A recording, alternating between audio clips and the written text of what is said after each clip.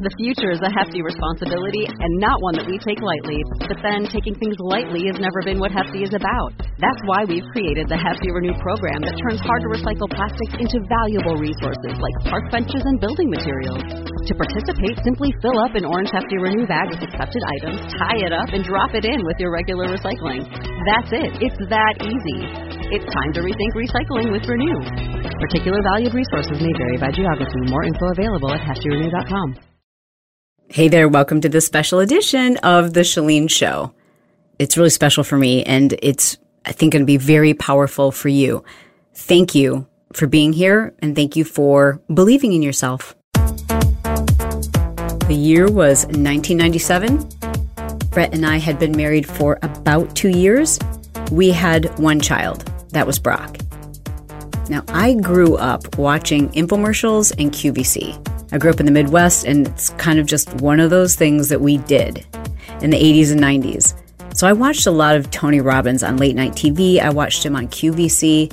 My dad always had business books. He had books by Dale Carnegie. He had other great books that were really motivational, and a few business books. He had a book by Tony Robbins, and I remember when I was in college, I read, I think it was Unlimited Power, one of his early books. But social media just wasn't a thing then. Podcasts didn't even exist. Isn't that crazy to imagine? I can't imagine that today because I get so much of my self-education through podcasts, through audiobooks, through YouTube videos. I mean, everything online, even watching people's IGTVs. But now I'm really dating myself. Back then, really the only way I remember taking in personal development was by listening to AM radio or by actually reading books, not just listening to books, like reading books. And Tony was one of those books that had a pretty profound impact on me. So now I'm, flash forward, married for 2 years, living in a house that we can barely pay for, but also knowing, like, how do I get out of this? How do I make my life better? How do I learn to focus? That was my really big question. Having ADHD, I just couldn't finish a project. I couldn't stick to something long enough. And whenever I wanted to do something bigger, I would become overwhelmed by the process. And I would start it and then easily get distracted or lose my confidence because all the steps became too overwhelming. I knew I had to learn how to do something I didn't yet know how to do. I knew I wasn't dumb, but I was also very aware that I didn't have the skill. So when I saw this seminar was coming to town in California, it was in Anaheim, California, and the price of the tickets were actually affordable. I know they were under $100. Now, granted, they were the nosebleed seats. No joke. I remember a bird flying by. I was sitting next to my friend Denise Williams, who went with me, and Brett went with me too. It was the first time I'd ever seen people who were where I wanted to be, speaking and sharing their knowledge. I remember sitting there thinking, this can't be true. And by that I meant, how and why? Why are these people explaining exactly how they've done what they've done? Like, why are they sharing all of their secrets? That just blew me away. Now, today we might take that for granted, again, because of social media and podcasts and all this information.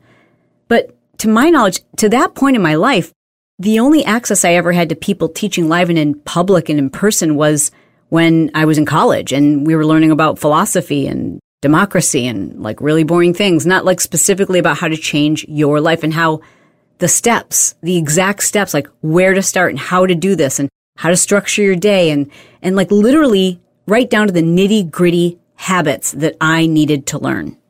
Before I left that conference, I actually invested in audio cassette trainings from Brian Tracy. Yes, cassettes. And I drove around in my Jeep Cherokee and I listened to those cassettes over and over and over again to the point that his words, I started to believe they were my own. Like, I hate to say this, but I sometimes have total empathy when I hear that like a certain author has plagiarized someone. Like, okay, like I'm not excusing plagiarism, but like there have been times where I've accidentally quoted Brian Tracy and I've quoted him so many times that then I suddenly can't remember. Like, wait a second, is that Brian Tracy's quote or is that my quote?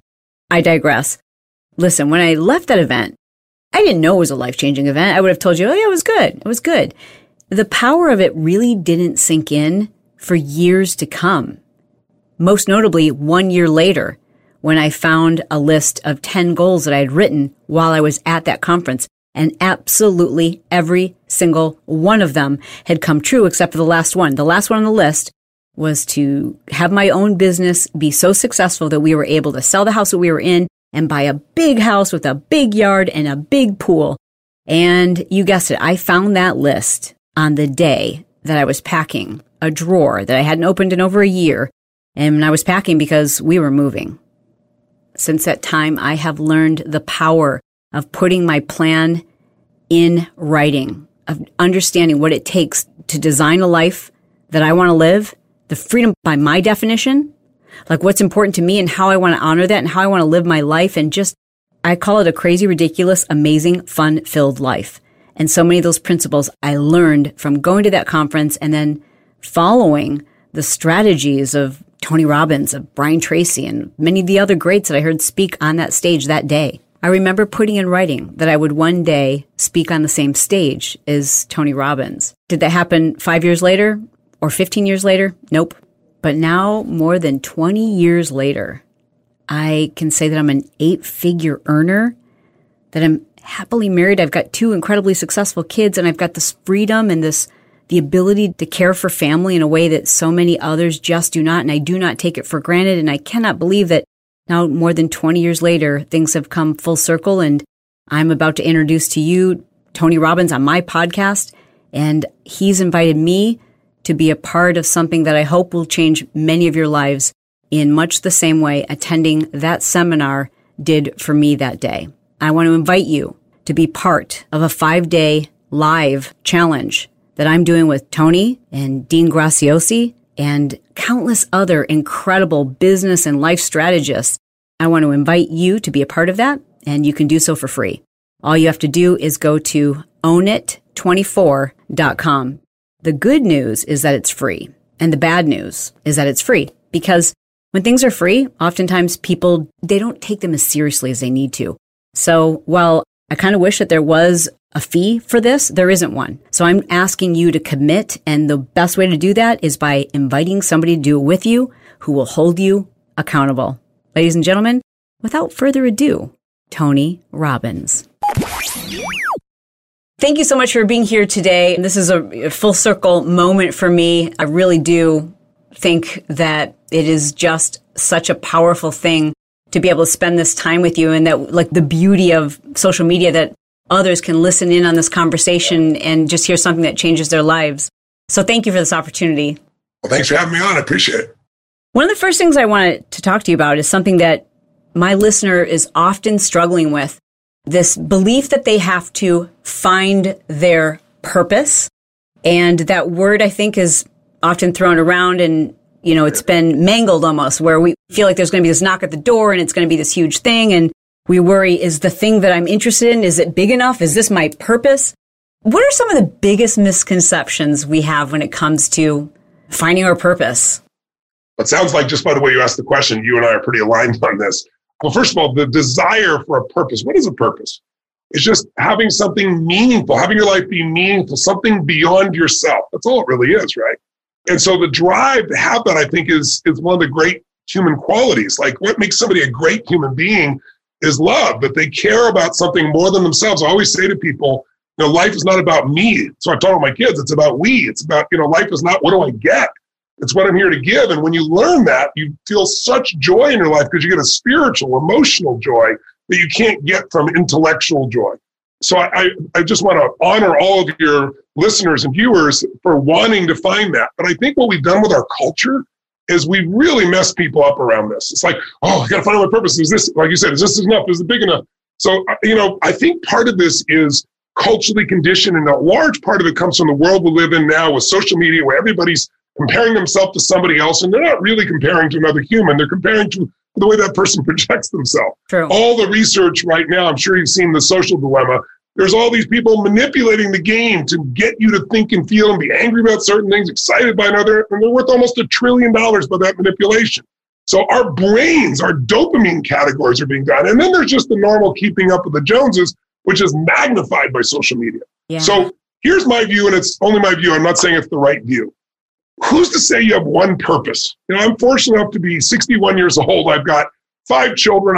I'm so thrilled. I've got my 4-week-old daughter. She's 4 weeks old tomorrow. So it's like, I've been through a lot of stages. I've had 4 fathers. I've buried 5 parents. I was told I'm going to die because I got a tumor in my brain. I've had companies near the edge of bankruptcy. I turned around. I mean, when you live enough life, things get put in perspective, and I've always been purpose-driven, so I can relate. But when I was really young, my whole thing was like, okay, here's my purpose. My purpose statement is to be God's greatest example of love and generosity and to serve people and to find the answers and help millions of people. And it went on for 35 minutes, this little mission statement that I would read over and over again. And am I doing enough? And I judge myself. You know, at this stage of my life, you know what I found out is my purpose is to help. It's like, how can I help? That's my number one question in life. Like, it's why I'm with you right now. It's why anybody on the street. And when you know your purpose is just to serve, then all of a sudden you realize that as you go through life, you develop different insights, abilities, life experiences that can help you serve someone else so they don't have to go through that pain. And there's no greater feeling than to serve. So now my whole thing is I can help. I can help the mailman with a smile or a conversation. I can help someone change their life. I can help someone turn their business around. I can help my kids with some love or some attention or focus or whatever. I can help myself. So I think we made it so big and it's so judgmental that we've gotten in our heads and we're out of our hearts. Mm-hmm. And you're in your purpose when you're just doing something that feels right, that serves not just you, but serves others. That's it. One of the greatest purposes on life, and I have so much respect for women. I'm not saying that because you're a lady or you have ladies on your line, but it's just, I want you to know, I've always had it, but just having another child, I have another level. No man will ever fully appreciate what a woman's body does, what she goes through biochemically, what she goes through great birth, and then even after the birth, to be able, if you're breastfeeding every 3 hours, I mean, it's unbelievable what women do. Right. But I hear women say, yeah, but I don't have a purpose. Like, holy shit, how many purposes do you have if you're honest with yourself? Most of you have so many roles. Most women, they're trying to be a good daughter, and they're trying to be a good sister, and they're trying to be a great businesswoman, and trying to be a great mom, and trying to be a great lover. And like, come on. Yeah. Like, be kinder to yourself, and you're going to find your purpose flows a lot more. You know, I'm personally Christian, but I don't tell people what to believe. And I study every philosophy and every religion, because all religion or philosophy is supposed to be is give you a game plan for having a better quality of life and being a better human being. So even if I don't agree with the thought process or belief structures or stories or dogma of something, I want to know the principles. And so if you go to India, which I do quite a bit, because I take really wealthy people to a place called Varanasi. And Varanasi is a 3,900-year-old city, one of the oldest in the world. It's known because they burn bodies 24 hours a day there, because in the Hindu religion, when you die, they burn the body, and they believe that if you die in Varanasi, there's like 300 million gods there, 300 million different gods. Everybody has their own God.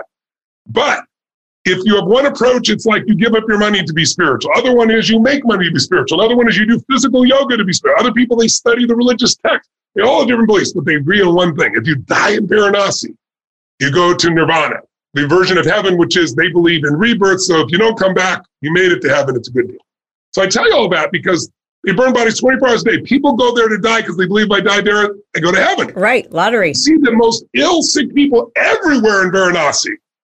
And they're so freaking happy. And I see people all over Western culture that have everything to be happy about, but they're busy going, but I don't know what my purpose is. You know, and they're miserable. Yeah, yeah. Right? You're using a mental construct. And when they have a funeral there, they burn the body. It's mind-boggling. Right there in front of you. I watch this grandkid and his grandmother, and no one's crying. Because their belief is the body is like the t-shirt, you burn it, and then the spirit is free. So our beliefs control the quality of our life, guys. And if your belief is, I don't have a purpose, I don't have my right purpose, then you're going to have stress constantly looking for something that might right be in front of you, and it's going to evolve. It's going to change and improve. And in their culture, they believe there are 4 aims of life. And this might be helpful for your listeners or viewers. The first aim of life is called, I think the term is Artha, A-R-T-H-A is how it's spelled. And what it means is prosperity or security. That it is spiritual to figure out how to take care of your family and yourself. It is spiritual because it creates the base for all your spiritual giving to have a base of success of some sort. And finding useful work that's meaningful to you and meaningful to others and you're paid for and allows you to have prosperity, they believe is the first aim of life. And they believe it's a spiritual game, whereas many of us go, oh, you're focused on your business, you're not being spiritual. That's all this mental bullshit that our culture brings that has nothing to do with reality. The reality is, if you're able to take care of yourself and your family well, you're probably going to make it to the second level or the second aim quicker. You're not limited to that timing. But the second aim they call Kama, K-A-M-A, and it means pleasure. And if you're going to have this security, but you don't have pleasure, you don't have much. And a lot of people do. That's right. Our society is filled with people that have security. Maybe not the level they want, because everybody wants more in our society, but very few people don't survive in American culture, right? You know, you used to hear people talking about the 1% and those terrible 1% people maybe sitting out in Wall Street in their, well, I forget the name of the brand, the tent that's the most expensive in the world, typing on their iPhone, which costs more than most people make in a year. Yeah. Right? Listen, 2/3 of the planet lives on $2 a day. That's remarkable. And they're drinking a coffee that costs $4 from Starbucks or maybe more, talking about the 1%. You are the 1%. If you're in poverty in this country, you're in the 1% of earners in the world. Now, I don't want you to be in poverty, but let's just get a reality check about where we stand. So when it comes to understanding, like, okay, how do I have this? Well, you got to enjoy what you have, or what good is it? You got to enjoy that level of prosperity and security rather than saying, oh, I'll have that when I get next level, next level, next level. That's their belief. And then if you do that, the third level that I'm sure many of your listeners or viewers is familiar with is called Dharma. It's the third aim of life. That's finding your truth, finding your purpose. But they say you may discover that sooner, but usually you find it when you've produced a certain amount of security or prosperity and you found more pleasure in the little things, then purpose opens to you. Because you have a foundation. Otherwise, you're so stressed all the time, seeing if you're enough, that you don't have a base. You don't have a base of pleasure. And so you're really just doing purpose as a way to try to get something and be enough. Yeah. And you're not when you're doing it from that place. Purpose is like, just comes naturally when you start realizing, gosh, there's so many purposes. And how gorgeous is it? God's given me a purpose to have this conversation right now. Or God's going to have this conversation because you're sharing something with me. What a cool thing. And I'm going to learn that and take that. I'm going to help somebody I love. Like everything had, what if everything had a purpose? What if your worst day was your best day? What if my core belief is life is always happening for me, not to me? And I had to train myself because shit, life looks like it's happening to you a lot. Right. But if you force yourself, you'll find how it's happening for you. Yeah. And when that happens, your whole world will change. So my argument is there are so many purposes. Drop this whole story about purpose. Go build some security and prosperity. Go find more pleasure in every day. I don't just mean like sexual pleasure. I mean music. I mean your family. I mean your friendships. I mean learning. I mean growing. Like instead of being these people that are constantly judging everything else and saying why they don't have what they want because of somebody else who thinks differently, which is what social media seems to be about, one side or the other is attacking. What if you just started to find the joy in it all?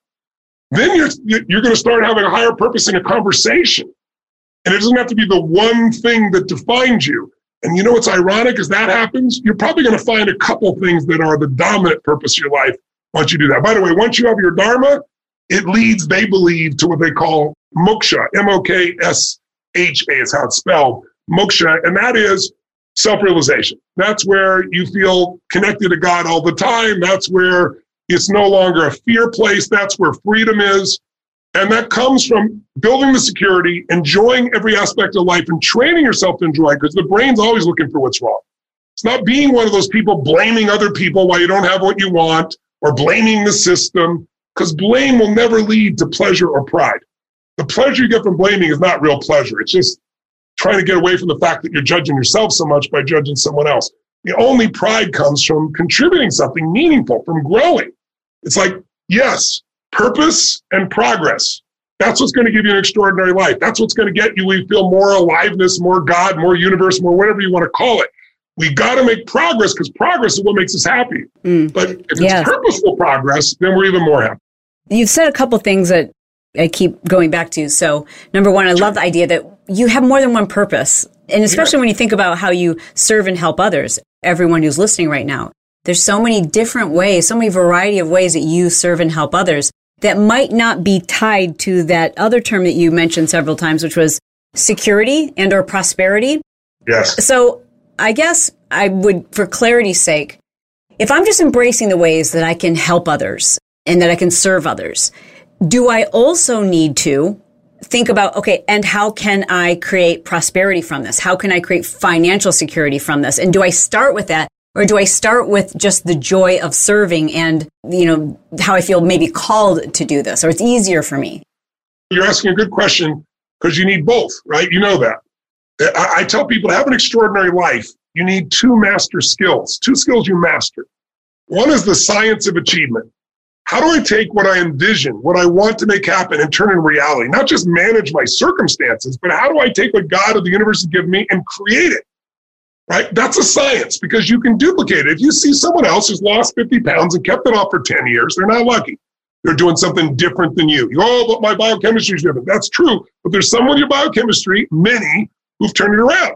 They just did something different than you. But if you don't believe that, you're just going to go, oh, I'm big bone. That's what I used to tell myself when I was 38 pounds heavier than I am now, right? I'm big bone. Yes, I am big bone, but I'm 38 pounds lighter than I was, right? So one of those is like, if you want wealth, financial abundance, security, prosperity, whatever level it is you're looking for, success leaves clues. There are people that have done it. You can model them. So that's kind of creating the vehicle for that Artha or that security and prosperity component. But if everything I'm doing is like, can I do this so I can make money? Then I'm missing out on the more valuable second skill of life. And the second master skill is the art of fulfillment. And it's an art. Notice I didn't call it a science. And that's by direct conscious awareness, because science is something you do the same way and get the same result. I can do that with your body. We can do that with finances. We do a lot of things. Your business.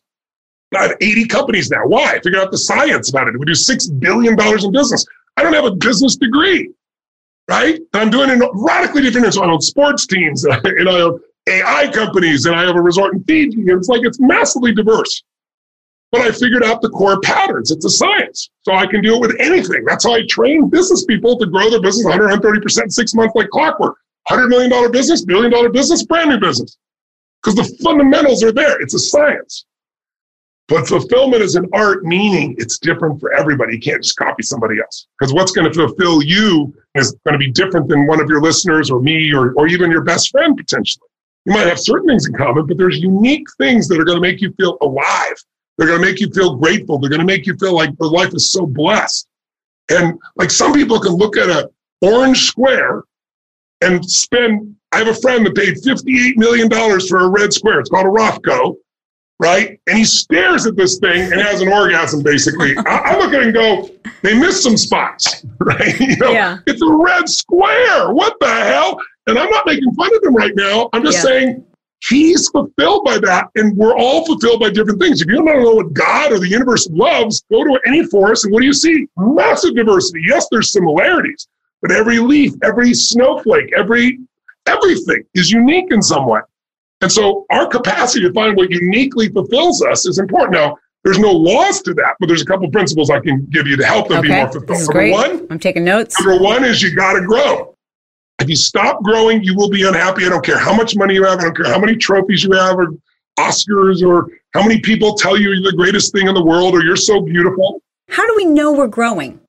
You know you're growing when you're facing things that make you uncomfortable on a regular basis and you conquer them. There is no other way. Okay. If you're doing shit that's easy, there's not much growth. Thank you. It's facing what you're afraid of. It's facing what's uncomfortable. It's learning to master things that are messy. It's being willing to fail and know it's not failure. It's learning and saying, okay, that didn't work, so I didn't fail. I learned. What did I learn? It's only failure if you don't learn. And most people are so afraid to fail that they don't grow. Right. Now, I had a friend, I remember we went and did this, I had this ropes course and I was doing a program. He's a very famous and very powerful guy. And we had this ropes course that was unique. It wasn't just climbing a pole. It was these poles and you had to get on this rope and you were far enough apart where you could touch hands. And then it got further and further and further and closer and closer. And you had to figure out how to balance each other with nothing to touch but yourself in midair with nothing to stand up on a rope. Not an easy task. Right. So we inched out about, 3 feet, and slammed to the ground. And I was like, all right, let's get up and do it again. And he looked at me and said, what are you talking about? We just did it. I said, no, we didn't do a good job. He goes, yeah, but we didn't do well, Tony. It's like, we don't want to do it again. I said, that's why I want to do it again. I want to do it again so we get good. How else are we going to get good? Most people, when most people start their business or get started, they don't have a lot to lose, truthfully. But then where they really get screwed up is when they're successful. Because now they're successful. Now they got a brand and they got a certain amount of money and say, like, I don't want to screw this up. And they lose all the joy that got them started when they were willing to take risks and feel fully alive. I mean, think about it. Passion is not found in something that's predictable over and over and over and over. Anything's predictable over and over again will give you certainty, but it's not going to give you passion. Passion is found in the realm of uncertainty. Passion is found when you don't know what's going to happen. Passion is found when you're scared shitless and you push through it. Right? Aliveness is found by facing what you fear. And my whole thing is face something each day if you can that's uncomfortable and push through it. And after a while, it's harder and harder to find things to push through. Now it's more about new challenges, new understanding, new levels. It's not so much fearful, but that's how you make sure you grow. But if you're growing, yes, that's taking on those new challenges, you'll have more to give. And when you give is when you feel most alive. And, women know this instinctively. And again, I'm not placating because you're a woman. I'm just telling you truthfully. I try to help men understand this, but it's wired into you biochemically, or we wouldn't have survived as a species. And think about what a woman's got to give or give through so that we as a species can survive. It's insane. Yeah. But the joy if you become a mother of what it takes to give, that you'll give anything for this child. It's like nothing else matters by comparison. Your body, nothing, your sleep, it's all there. And it's such a beautiful moment of life because it's so completely humane and human, like human at its deepest level. It's spiritual. It's alive because it isn't about you. And that's the part that most of us are missing today because of all the conditioning of modern culture that's like, am I enough? How do I prove I'm enough? How do I virtual signal that I'm enough? Yes. How do I compare to other people? And that's a disaster. All it'll do is make you miserable. Focus on growing and giving in areas that you enjoy and you will be fulfilled. Focus on what you want and how to study it and master it, and you will have that security and prosperity. And you don't need to mix the two. And by the way, you can't. To me, I don't have to work another day in my life. I haven't worked another day in my life for 20 years. But I work harder now than I ever did when I supposedly needed to work because I do what I love for a higher purpose. It's more meaningful. And what is it? What is business? Business, if you're successful, is you're doing more for others than anybody else. It's the only way you prosper. Wow. If you do that consistently, you build a brand. And if you do that for decades, you become iconic, right? You become an icon that everybody else compares you to because you've added so much value every time. You've always kept growing and adding more value, adding more value, until now it's like you get to call the shots in your life. And everyone can do that in any niche they want. There's so many niches. It could be knowing how to get eczema out of your child. It could be knowing how to do social media marketing. So what are your thoughts on traditional education, like a college education versus self-education? Today, the biggest growing business in the world is even more so. It's been accelerated by what happened with the COVID shutdowns. It's the self-education business. Right. You're in it. Yeah. I've had the privilege of being in it for 44 years now. 44 years. And when I started, you couldn't do what you're doing right now. You had to become a TV anchor to do what you're doing right now. Absolutely. And there's a limited number of stations. And I'm sure you would have done it. I'm sure you're a sharp lady, Shalene, but it wouldn't be easy. And there's a limited resource. Yeah. Today, anybody can do it. Like if I wanted to fill a seminar, I had to go rent the hotel, spend all this money. I had to go buy or make brochures, get them printed up. Then I pay all this money. It's free to mail them. It's free to make it. You don't have to go rent any. I mean, literally anyone can be. And that's why this industry is growing like this. Why is it growing like this? It's growing like this because you don't need inventory and any human can do it. And we're all starving for answers. And traditional schooling, we all know, is a shambles now. There's 111 universities that have over $1 billion endowment, some 4, 5, 6 billion. What is that for? They're hedge funds attached to a school where they make money. And why do they make money? Because the federal government decided to guarantee everybody's education. So they said it's guaranteed. Let's raise our prices. They've raised their prices for 30 years, twice the pace of inflation. The average kid has $30,000 in debt right now, 1.6 trillion. And what did they learn? The Fed now tells us, the statistics are out there. Almost half of them do not work in a position where a college degree is needed. But here's what's even worse. I just saw the statistic. I just wrote it down. 73% of college graduates are not working in a field they studied. Sure. And that means only 27% are, and check this out, 52% reporting hating what they do, not liking, hating what they do for a living. Wow. And they got all this debt for that. So I've had the privilege of being self-educated, meaning I chose self-education primarily because of my economic challenge. I was trying to get a scholarship to USC, and then I had to work to support my family. So I went to work. But then I said, I don't have to wait to go to school and have someone else to teach me what to learn. I'm going to learn. And in those days, I'm old enough to go to libraries and shit like that. Today, anything you want to learn, if you're in Kenya and you've got a cell phone, you can study at MIT and Harvard, or you can study those that are actually doing it, which is, I think, what most people want today. Most people want someone who's not going to philosophize with them, who's going to show them what they actually did to succeed. And that's what my business is. Tangible, something that actually works for me, and something it's that proven. I can do today. That's right. I'm glad you mentioned, some of the differences between men and women, because I do think that we often dismiss the very real feeling as a woman. It's primitive, it's primal, it's intrinsic, that you feel this need to care for your family.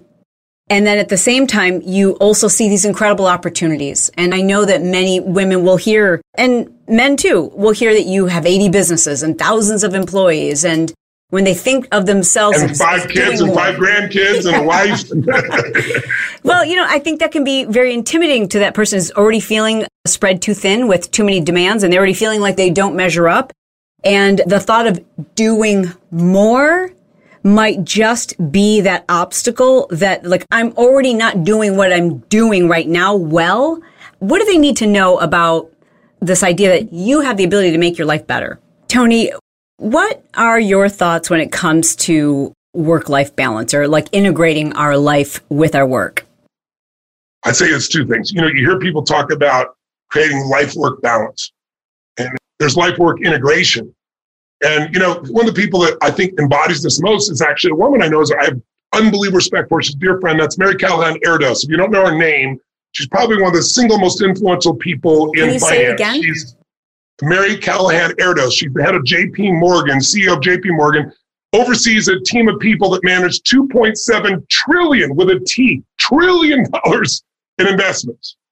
And the reason Mary Callahan Erdos Mary's just such an incredible leader, is she takes the qualities that women have learned of caring and compassion. I have those qualities too. It's not limited to women. I don't want to make it sound like that. Right. It's just I developed those capacities. Maybe part of it was inborn into me. I don't know. I've developed plenty of my feminine in order to be able to do what I do. I couldn't only be masculine. I couldn't reach everybody, right?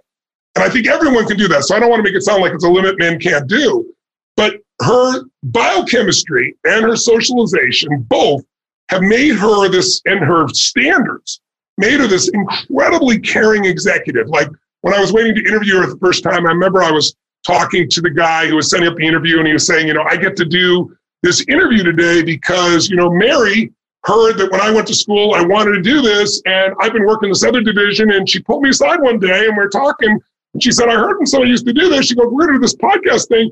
How would you like to take that over? She was like, how does she have time to do that with all these other people? Now, some of your people listening, well, I'm not Mary Callahan Erdos, so I can't do all those things. You've got to remember, it's start where you are, and it keeps expanding if you keep increasing your growth and your skills. But her mindset comes from her life experience. Her life experience was her dad was in the financial business, and she never expected him to be home. She knew he was going to be working all the time, so he invited her to come with her. She hung out with her dad at the office. She went there. She sat behind his desk. She envisioned all these things. And now here she is, the most powerful, at least one of the most powerful women in all of finance in the world. But she never lost the touch of the caring and love that makes her such a great leader. Like her compassion, her care. She's strong, don't get me wrong. She has all the strength. But to me, real great leadership is love and strength. She goes, it's work-life integration. She goes, I bring my kids, to the office. I've made deals here, even though I'm CEO, that I can leave at a certain time for certain key events. And I do. And she goes, and I don't feel the pull I used to feel. Sometimes I do. It's natural. But she goes, but I feel like I have all these parts of me that are being fully developed, and I'm serving my kids and my family, and I'm serving the business people. Now, for those that are overwhelmed already with one child or two, sure, or a single mom at home trying to figure out what the hell to do, and then COVID shuts you down and you're supposed to run your business, or you're supposed to run your job from home with 2 screaming children, I understand. I understand more than you think. Maybe not the same as you are, but I got a 4-week-old right now, right behind me here. And I understand, I have a current understanding of what you're going through. But I want you to know there are skills that can allow you to do more with less time and less energy and be more fulfilled. And I developed one of those by changing one simple thing I'll give you real quick. Okay. I realized early on I had one little company and I had like 5 employees, and I was trying to start this other little thing, and I was trying to, be a strong human being, and all of a sudden I got 4 kids instantly. I married a woman and been married twice before me, so I was 24 and had a 17-year-old, an 11-year-old, a 5-year-old from 2 different husbands she had, and then my own on the way. So I want you to know I understand juggling, right? But what I had to do is I took this time management course. It was called Time Bank. And it showed you how to prioritize what you want, make your A, B's, and C's, and 1, 2, 3s, and have this whole black system and this book you carried around with you. And I did it all. But you know what happened? Within about 3 months, I was ready to pull my hair out. Okay. Because there's way more than I could possibly do in any day. Can you relate? Yeah, absolutely. If you're an achiever, there's always more than you can do. Right. So I started looking at this whole system, and I started looking at every other time management system, and I realized that the quality of our life is the quality of our thinking, because that creates how we feel, right? And our thinking is controlled. What is thinking? I just demonstrated it. What is thinking? Is like, I ask myself, what is thinking? Well, what am I doing right now? I'm asking a question and answering it. Is that what thinking is? Well, that's another question. But that's not really what thinking is it? Well, that's another question. Thinking is nothing but asking and answering questions. But some people ask really lousy questions regularly. Like, why can't I do this? Why do I have to be put through this? What's wrong with me? Right? Why does this always happen to me? Because you deserve it. Because our brain's a computer. You ask a lousy question. If you say, how can I lose weight? You'll say, well, you go on a diet and exercise. I don't want to do that. But a better question like, have I ever really been fit and enjoyed what I was doing? And I go, wow, I played racquetball back then and I was enjoying myself and I didn't even think about losing weight, and it was a great way. Like, if you ask a better question, you're going to get a better answer. But most people have presuppositions, belief systems. They've told themselves over and over again, like, there's not enough time in the day. I'm so stressed out. These kids are making me crazy. I love them, but I can't start a business too. I don't know where to start. I wouldn't know where to begin. And they say this story over and over again until they're hypnotized. And then you believe it. And by the way, there's always evidence. I'll try something with you right now. Close your eyes. Everybody at home, including yourself, if you're willing to, Shalene. Thank you. And look around. In fact, open your eyes for a second. Look around your room and see everything that's brown. I'm going to give you a test. Don't miss anything that's brown. Look behind you. Look around you. Everyone, look around your room. Find everything that's brown. Okay, close your eyes.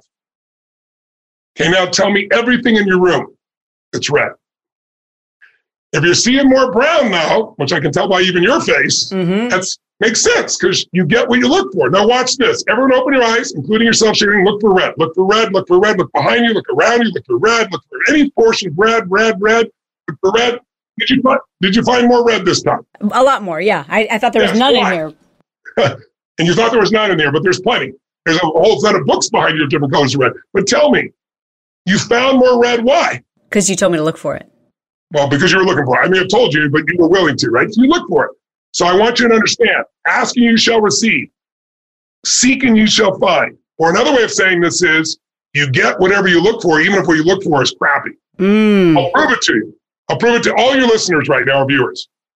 How many of you, on an honest answer in your mind, and Shalene for you as well, how many saw something beige, called it brown, just so you could feel successful?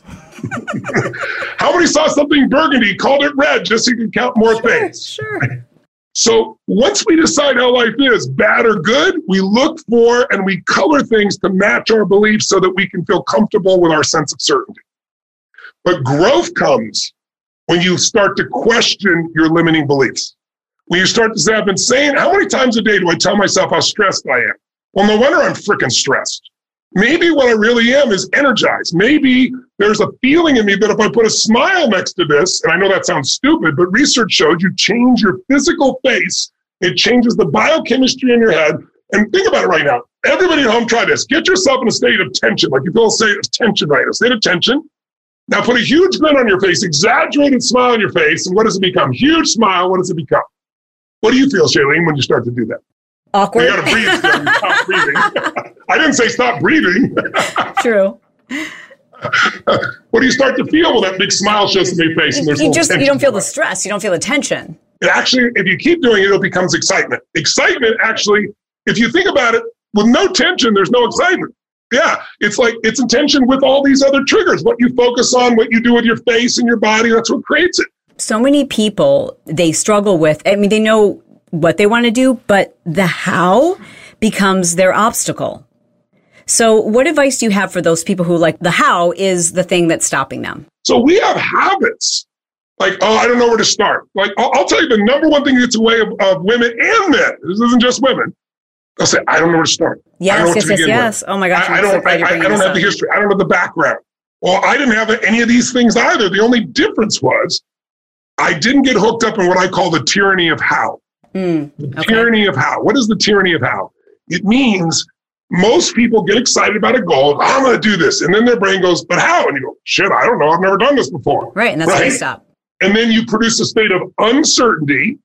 In a state of uncertainty, you do nothing, or you do little, or you try, which never works. Because when you're uncertain and you do something, even if you do the right thing, you don't execute it well. And then your brain goes, see, it didn't work. And then you try less because you don't think it's going to work. And you execute even more weak. And then all of a sudden you're on the downward spiral and you go, oh, it's a waste of time. Right? I tell people, screw how. If you want to see what a great leader does, they have no clue how. They just decide what's going to happen. Yep. They're creators, not managers. So you look back and you see John F. Kennedy going, in this decade, we're going to put a man on the moon and return him safely to the earth. Obviously, that's not his sound, but I'm giving you the words. And the people at NASA are like, is the president insane? We can't take somebody to the moon and back. We have technology even close to that. But he said, this is what we're going to do. And he would accept nothing else. And people got creative. And with 1/1000th the power of your telephone in your pocket, which you probably don't think of as a phone, but that little thing in your pocket you once in a while call on and do everything else on. 1/1000th that power, we sent a man on the moon and back again. When Martin Luther King talked about his dream, by the way, it's not a dream of equal outcomes. It was a dream of equal opportunity. It's where people were judged by the quality of their character, not by the color of their skin, that somehow some people seem to want to return to. Yeah. Right? That's the real Jim Crows, right? What plan did he have when he said, I want to have white boys and black boys and girls, and we live together, and I have this dream of this equal opportunity? He had no plan. He was a leader. He had a vision. He didn't know the how. He knew the how would come if we made what we're after clear enough and why.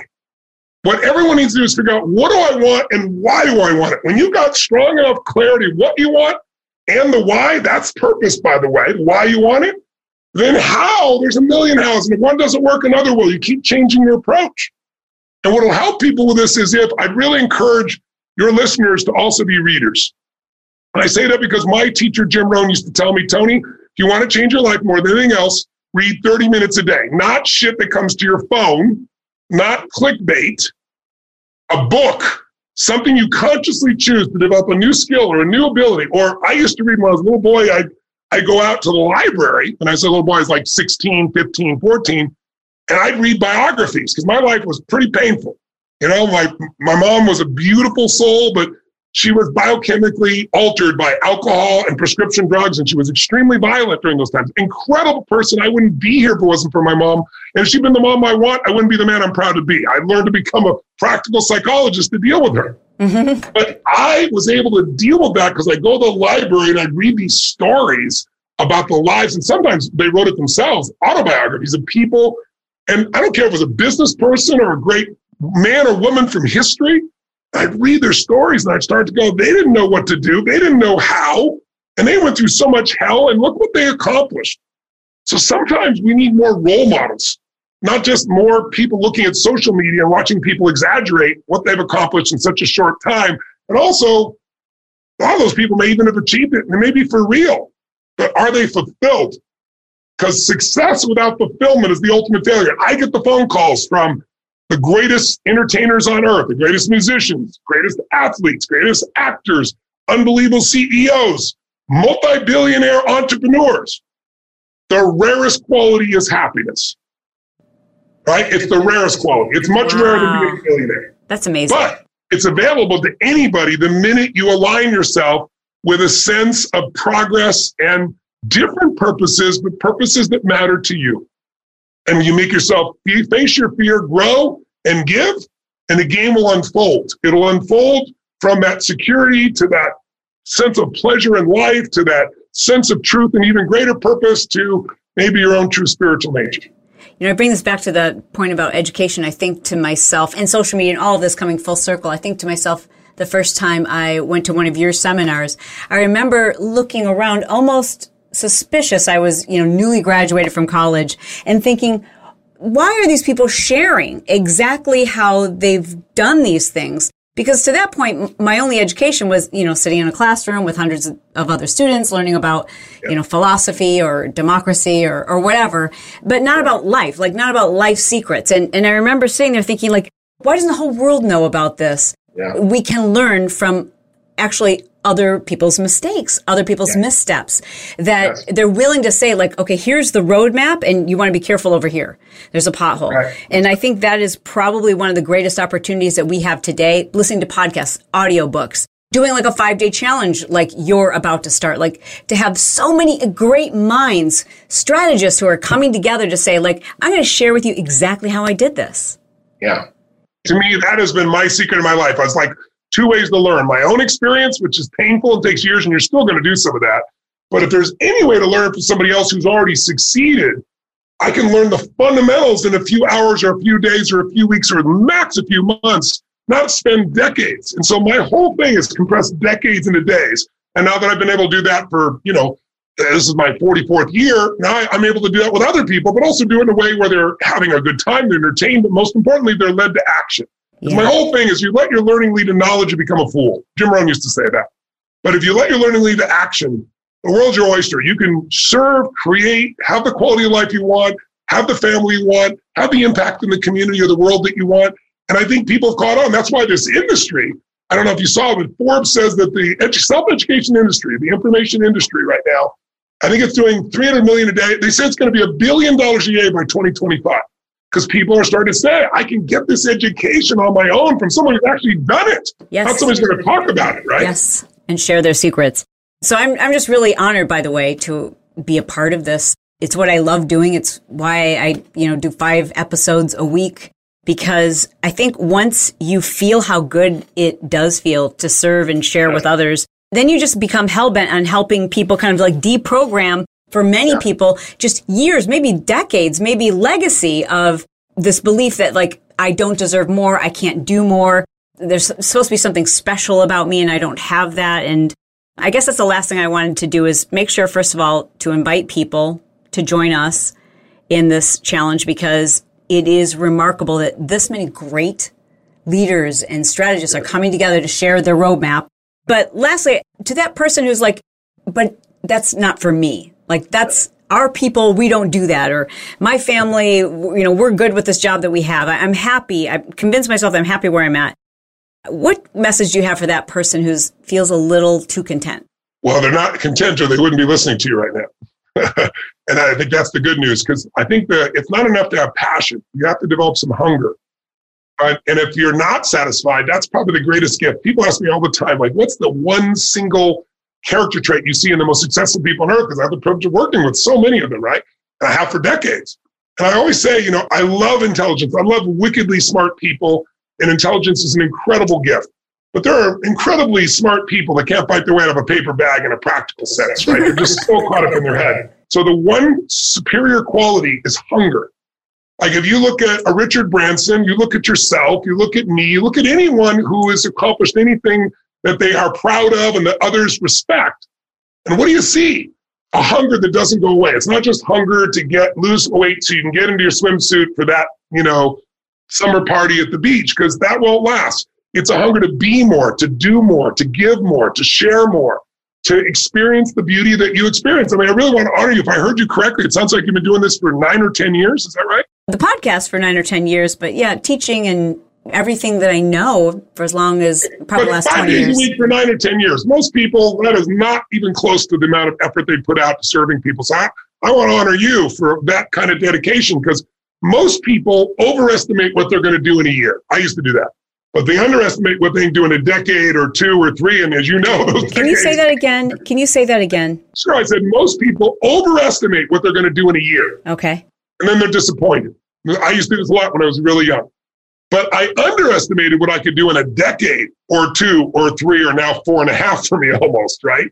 Or for you, a decade plus. It's like there's an accumulation that happens. So for the person, first of all, it's home and is not hungry, I doubt they're listening to you. But if they were, or they're trying to convince themselves they're content because they don't want to take a risk because they're afraid of the uncertainty of saying, what if I try and I fail? What if I'm not enough? All those fears.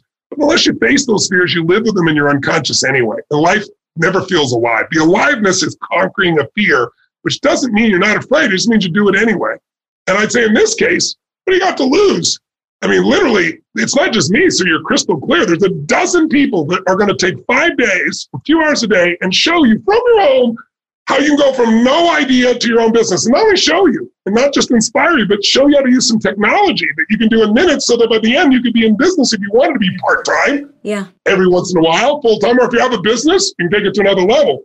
So the question I have is, why wouldn't you? If they listen to you here, more than once a week, why would they not give themselves a chance to hear you and all these other beautiful people for that time? So, and by the way, it is absolutely free. There's no hook or anything else. So what's in it for you? We're making a difference. What's in it for all these people is some of these people you'll want to learn more from and you'll do business with them.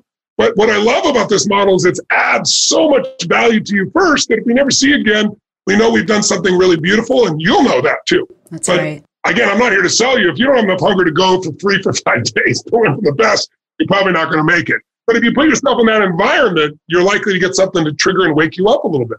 I think it's amazing that it's free. And I also think it's a bummer that it's free because I believe that when we make an investment in ourselves, it kind of holds us financially accountable. So for those people who are like, yeah, it's free and I'm going to put it on my calendar. Yeah, I'm going to opt in. I'm going to give you an email address. And yeah, sure, I'm going to do that free challenge.